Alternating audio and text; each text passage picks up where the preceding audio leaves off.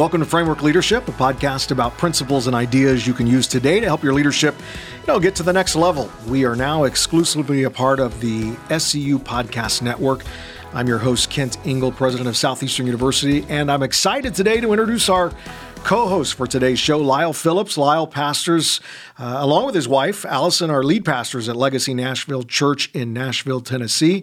Lyle, wow, it's great to host you on the podcast today. Thank you, sir. It's my honor. And you're going to be speaking in Exposure, which is our week here on campus where we focus a lot on, loving the world, our passion, our care for kingdom life and what that's all about. And just so blessed that you're going to be a part of that and be a great encouragement to our students. In today's conversation, I want to focus on this, what we would call that divine mandate to action. And as Christ followers, we all have that unique destiny. There's no doubt about it that God has in store for our lives. That's why we love Ephesians 2:10. You are a masterpiece created in Christ Jesus to do amazing things. Yes. And when you think about it, when did that happen? Before we even took our first breath. God already designed our days. So when you realize, wow, there is a destiny on my life, it's pretty amazing. And discovering that call, though, for a lot of people is not easy. How do you figure that out? And in fact, there are many people who probably feel like, a ship that's endlessly, drifting at sea, trying to no direction or no intention. And I want us to really, in our conversation today, break that stigma and really kind of encourage those that are listening. How can you get a hold of that design? How can you get a hold of that call? And again, we use the phrase around here, divine design, and I know that college students especially find themselves in a predicament of discerning what is that call? When does that happen? How does it happen behind all of it? And whether it's in the vein of they're going to go into practical ministry, or they're going to go into missions, or they're going to go out in the business field or education or whatever it is, what would you say is really the start to uncovering that unique design, that call that God does place on our lives? Well, I love this question so much. And maybe my response is a bit unorthodox because I'm going to give you a Kentucky phrase. It starts with discovering what really burns your biscuits. Yeah, I love that. That's what my grandmother would say to me. What really burns your biscuits? And I know John Maxwell said that vision begins with a burden. And so I've always thought about, hey, this is how I start. What bothers me and agitates me to no end, that I cannot sleep easy knowing that this is happening in my world, on my watch. I have to do something about that because that's intolerable. Right. So I encourage a lot of young people to ask themselves that question. What just gets under your skin? Because chances are God has put some grace on your life to do something about that situation. Yeah, it's you look at this and you go, man, I've got to be a solution to that. I got to jump in, yes, sir, and get involved with that. At Southeastern, it is our mission to equip students again to discover and develop their divine design. Why? So that they can go out and they can serve Jesus. They can serve the world through spirit-empowered life and learning and leadership. Excuse me. Whether it's through studying to become a pastor or training to be a healthcare provider or pursuing a career in communications, there's so many different routes that people can take. Lyle, I know that you begin to step into your college or calling about the age of 22, and by going into, I guess, a mission field, if you will, and I want to hear about that step of faith. How did you know that? Wow, this is what God has, designed for you.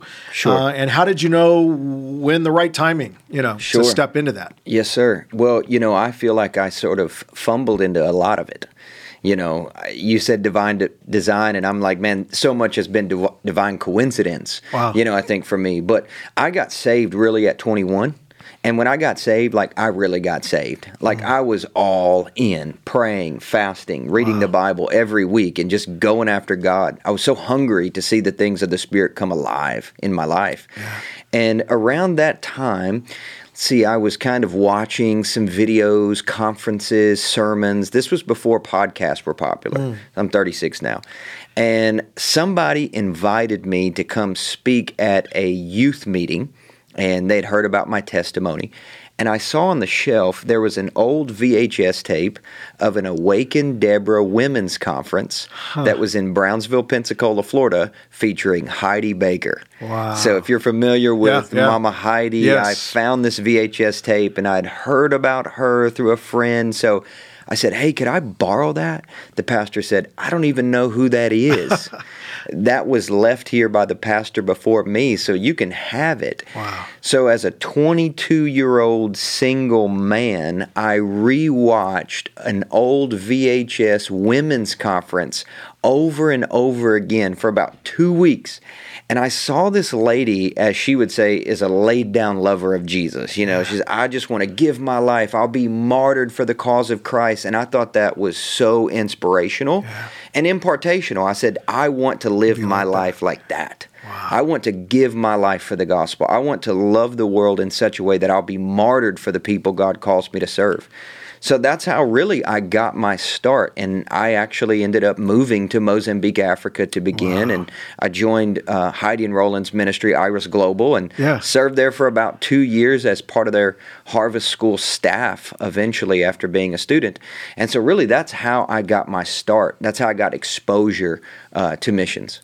Tell us about that ministry. What did you do with Iris Global? Sure. Well, for the most part, I staffed what they call Harvest School, which is basically missionary training. Okay. But in between two of the schools, I started my own NGO organization. I had no idea what I was doing. I simply felt that I had a word from the Lord to help Iris cover and feed and rescue 100,000 orphan children. Wow. So at 22, 23, I started this organization called Mercy 29, and the whole goal of the organization was simply to serve Iris. I just didn't have a relationship yet, so I thought, well, I don't even know if they're going to let me join their team, so I'll just start my own organization and raise money to feed their kids. Yeah. So that's how I got my start, and then when I went over, of course, I staffed the school, but then I also helped to care for 13 semi-orphan kids and their disabled grandmothers in a village called Noviani. And that's really where I got my start, just hanging with those kids every day, bringing them breakfast over, hanging with those grandmothers every day, just loving on them, and then at the same time serving their school. Yeah.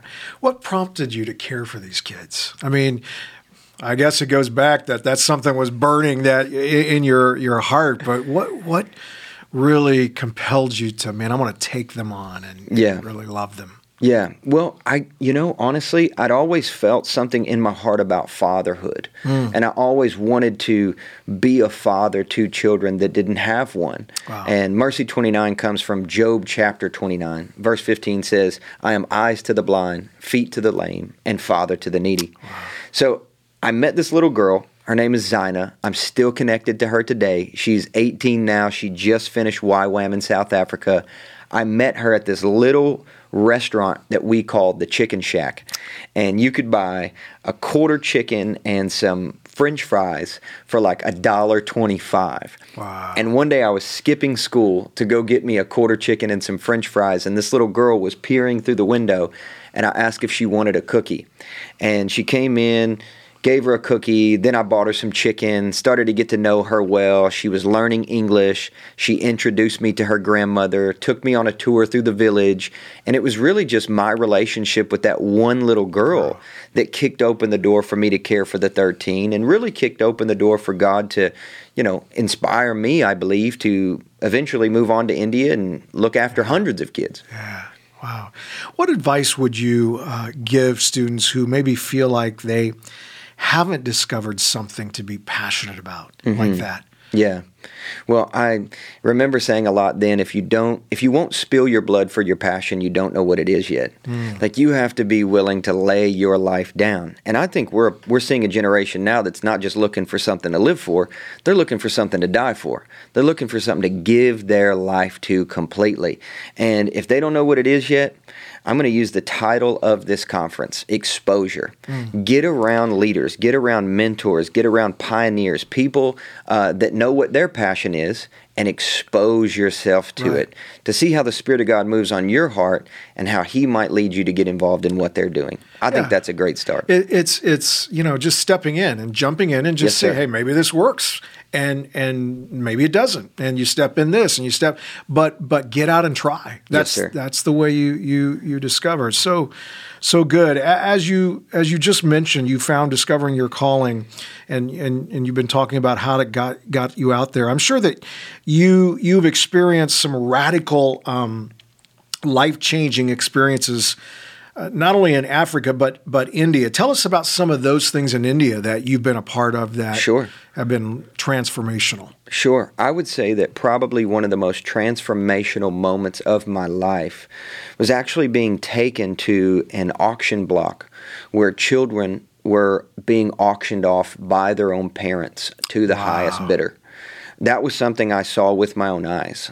Someone took us there. They said, we know where human trafficking is happening, and we'd like to show you this place. And so, of course, we went, didn't have any idea what we would be getting into, but we saw a mother bring her 3- and 4-year-old daughters to be auctioned off in the middle of this village, in the middle of nowhere in India, in exchange for 1 year's worth of money to purchase alcohol. And so when we saw this happening, like our team there saw this happening, it was me and some Indian nationals. I would say that was probably one of the most pivotal moments of my entire life, because I'd heard these stories, but now I was witnessing these people. They're not just statistics. These are little kids, a 3- and a 4-year-old little girl that's being auctioned off by their drunk mother. And I didn't know what to do. I didn't have any training on how to rescue kids from human trafficking or child slavery or prostitution. But I did know that the gospel always works despite any circumstance you find yourself in. And so they saw me there, and I don't know why they let me do this, maybe just because I was white. But I just said, hey, can I stand up and say something? And they let me do it. And I got up and I shared the gospel. And I shared the passage of Scripture about if we do harm to even a little one, it's better that a millstone be put around our neck and we're tossed into the sea. And then I just gave a salvation call. And a handful of the parents that were there to trade their children, they lifted their hand to receive Jesus. We told them about how they should treat kids. And then that's actually how we started one of our first children's homes, by taking the kids that were going to be sold and trafficked and then putting them into a local home with a local church pastor. Yeah. Walk us through, why do you think when you came on that scene, how can people engage with that kind of thing? I mean, what is it just, what drives that? When you've been around it, you can see what causes that. Yeah. Well, I think just absolute depravity, one. The abject poverty that exists in India is absolutely mind-blowing. 1/3 of the global poor live in India. When you think about how small India is in, relation to the rest of the world, you have over 1 billion people crammed into that one little spot. And 1/3 of the global poor live on less than $2 a day in the nation of India. So then they also have their religious beliefs, which reincarnation is a part of that. So if you are born poor, you're an untouchable, you're a Dalit person, that is your lot in life as a result of the previous life you lived. So there's no motivation to help the people. So obviously we have the depravity, the sin, we have the religion, but we also have the culture.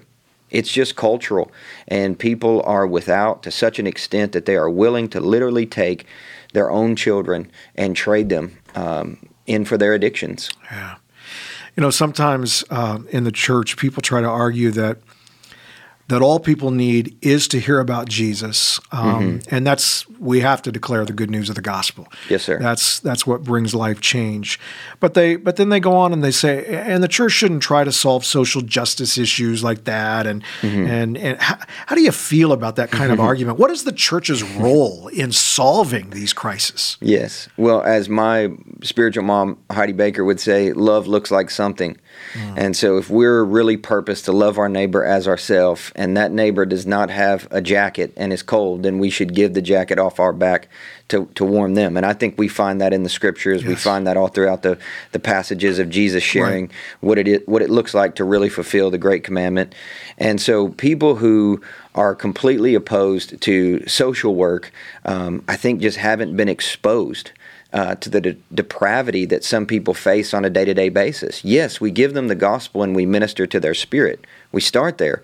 But love also looks like ministering to their body, to their mind, to their soul. We give counseling. We help them with healing. We walk them through that. And we also help with children's homes and churches and clothing and education, because we're not just there to see transformation happen for that one. It starts there. Right. But we want to see the whole nation be transformed. Yeah. And we know that takes just a little bit more than one sermon. Yeah, wow. Powerful conversation.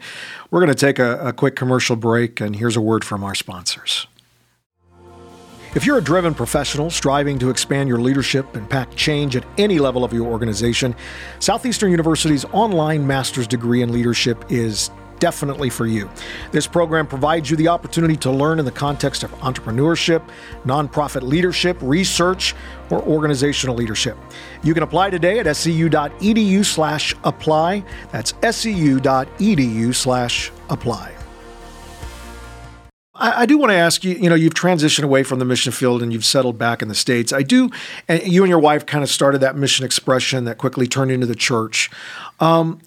Just what is the process of starting that expression in Nashville? Mm-hmm. And how has that affected what's been your passionate drive? Absolutely. Well, for me, my passion has always been very consistent in that it's people. I think if you are getting into ministry for any other reason aside from him and them, you got the wrong motivation. Yeah. So when we first went to Nashville, of course, I didn't know my wife then, so really it was me and some friends. Okay. And I had no idea Nashville was not the city that they didn't need any more churches, So we started there as our big desire was to start a local church, but really to develop a missionary deployment program. Yeah. Because India is such a large place, so I thought, I got to figure out a pipeline, a leadership pipeline to develop people to take with me over to India. And then people knew that we were starting these, living room worship nights on Sunday and started showing up. And within a few months, there was like 75 people in our living room. Wow. And it was that thing of like, sheep without a shepherd, we have to start something. And I didn't even want to be a local church pastor. But the longer we did that, the more I felt God calling me into a greater season of fathering. It's kind of the same thing. It's like, okay, now will you father these people? So I said yes. We planted our local church, which officially started in 2016. Met my wife a few years prior to that. And the rest is kind of history. We just celebrated 4 years. Wow. Congratulations. Thank you. Yeah, it's a big deal. I love the phrase you use, missionary deployment program. What goes into training missionaries? Yes. Well, what's the important... There's a lot there. Obviously, if you can get the Great Commission in them, really, and their willingness to go and just get some simple strategies. What did Jesus clearly lay out in the Great Commission? Number one, you got to go, which I love what Lauren Cunningham says. Go is just a change of location. Yep. Just go where God is calling you to go. I know some people translate that as you go, but it's really a double definition. It's both, So go, what's next? Make disciples. How do you make a disciple? By baptizing them. We got that in the Great Commission. What's next? By teaching them the commandments of Jesus. Right. And I know a lot of people think like, well, what am I going to teach? Well, Jesus said right there, teach them my commandments. Yeah. Unfortunately, we have a lot of people who don't know what the commandments of Jesus are. There's actually over 100 in the Gospels. So you don't need to have anything aside from your testimony and the commandments of Jesus, change of location, go love people till you can baptize them in water and spirit and develop an ongoing discipleship relationship with them by teaching them the commandments of Jesus. Wow. It's pretty simple, We complicate it. So much so. People have sometimes accused missionaries of trying to push their cultural norms yes, sir. on indigenous peoples. How do you train missionaries to love people by living the gospel while respecting the culture that they're sharing in? Yes. Well, for me, I remember a missionary told me one time, he said, I'm already martyred for my people. So my mind in going to India was, these are my people. I'm going to take responsibility for them, and I've given my life to them. Now, I am not going to push a Western culture on them, because a Western culture is not the kingdom culture, despite what some missionaries may think or believe. And so what I always tried to do was be exactly like the people I was called to serve. And I think we see that in the life of Jesus. Right. He becomes a human being. He becomes like the people he's called to serve. Yeah. So I'm not going over there saying, okay, you guys eat with your hand, here's a fork. I'm coming over saying, here's what the Bible says, here's principles of the kingdom of Jesus, and I'm sharing those with you. I'm not fighting with you about the conflict in culture between America and India. I'm going to fight with you. I'm going to wrestle with you lovingly about the conflict and culture of the kingdom in India. Yeah. So and they used to say that to me. Well, brother, that's not the Indian way. I said, but it's the kingdom way. Yeah. So that's what I think. You should always try to be like the people you're called to serve. That's what we called incarnational missions at Iris. Exactly. But always bring the kingdom, because that's the superior reality. Yeah. And that's what Jesus did. He Yes, became sir. one of us. Wow. Well, we're going to move into our fire round, and as we do that, to close out our conversation, I want to hit maybe 4 practical application points that I think our leadership and those that are wanting to grow in this area can take from our conversation. And I want to focus these practical action steps directly on taking action. How do we take action with discovering what God is calling us to do? And as you're talking, a couple came to my mind that I think I can take away, first of all, from this conversation. Even though it may be difficult to understand, I think, all the details, don't doubt. Just step in. Yes. And God begins to confirm. I look at Acts chapter 16, and you see Paul, he'll take a step of faith. And it says in that chapter, the Holy Spirit said no. No. Yeah. But he took a step of faith. And then it says he took another step of faith.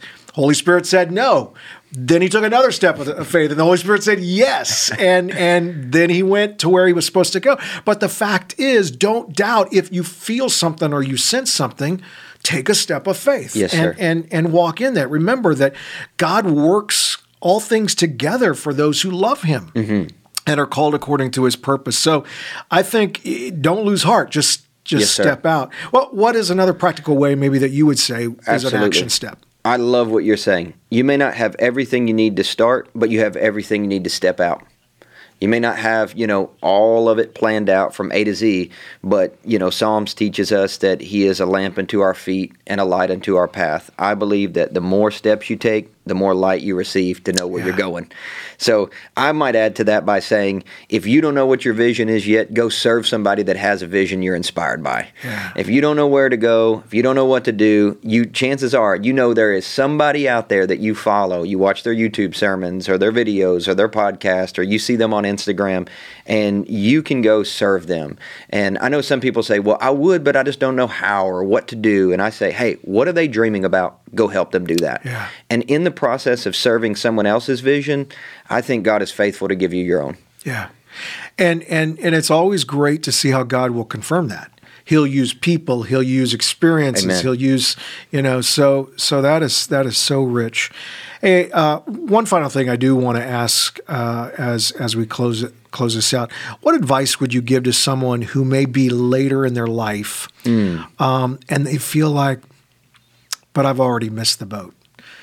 I've already missed it when it comes to really maybe what God wants to do with me. What would you say to them? Oh, goodness. I mean, if you're not dead, God's not done. That's a good preacher phrase, I think, but it really is the truth. And I think that as we age and progress in such great wisdom, we're able to impart so much of what this next generation needs. Yeah. So I would say to somebody who feels like they've missed the boat, they are absolutely wrong. Right. And they need to hear from God, because he has invested gold into them, and this generation desperately needs it. So I would beg of them to get in a posture of prayer and listen to the heart's cry of those who are growing up in our country, in this generation right now, and decide to go all in and making an investment to make a difference in this next generation. We need what they have. So I would say, sir, ma'am, please make an investment in us. Yeah. That's good. So good, man. This has been a great conversation. So grateful that God brought you here to be a thank you. great It's my honor. encouragement to our entire community. And I know that God's going to use you and continues to use you in a powerful way. So I want to thank you for joining me today on our Framework Leadership Podcast. I'm thankful for your insight on callings. And for all of our listeners, I hope that you've gained a better understanding of how to listen to God and discovering exactly what He has for you, because it's going to be an adventure. And it's going to be, once you step into that, you get this sense of satisfaction, deep gladness in your heart and in your life. Wow, I'm doing what God wants me to do. And whether you are following your calling already or struggling to find your divine design, it's never too late to put in your heart, mind, and spirit what God has for you. To stay connected with Lyle Phillips, you can follow him on social media. I think it's at Lyle B. Phillips. Yes, sir. And then check out his website, lylephillips.com, or check out the Legacy Nashville podcast. Hey, we'll see you next time on Framework Leadership.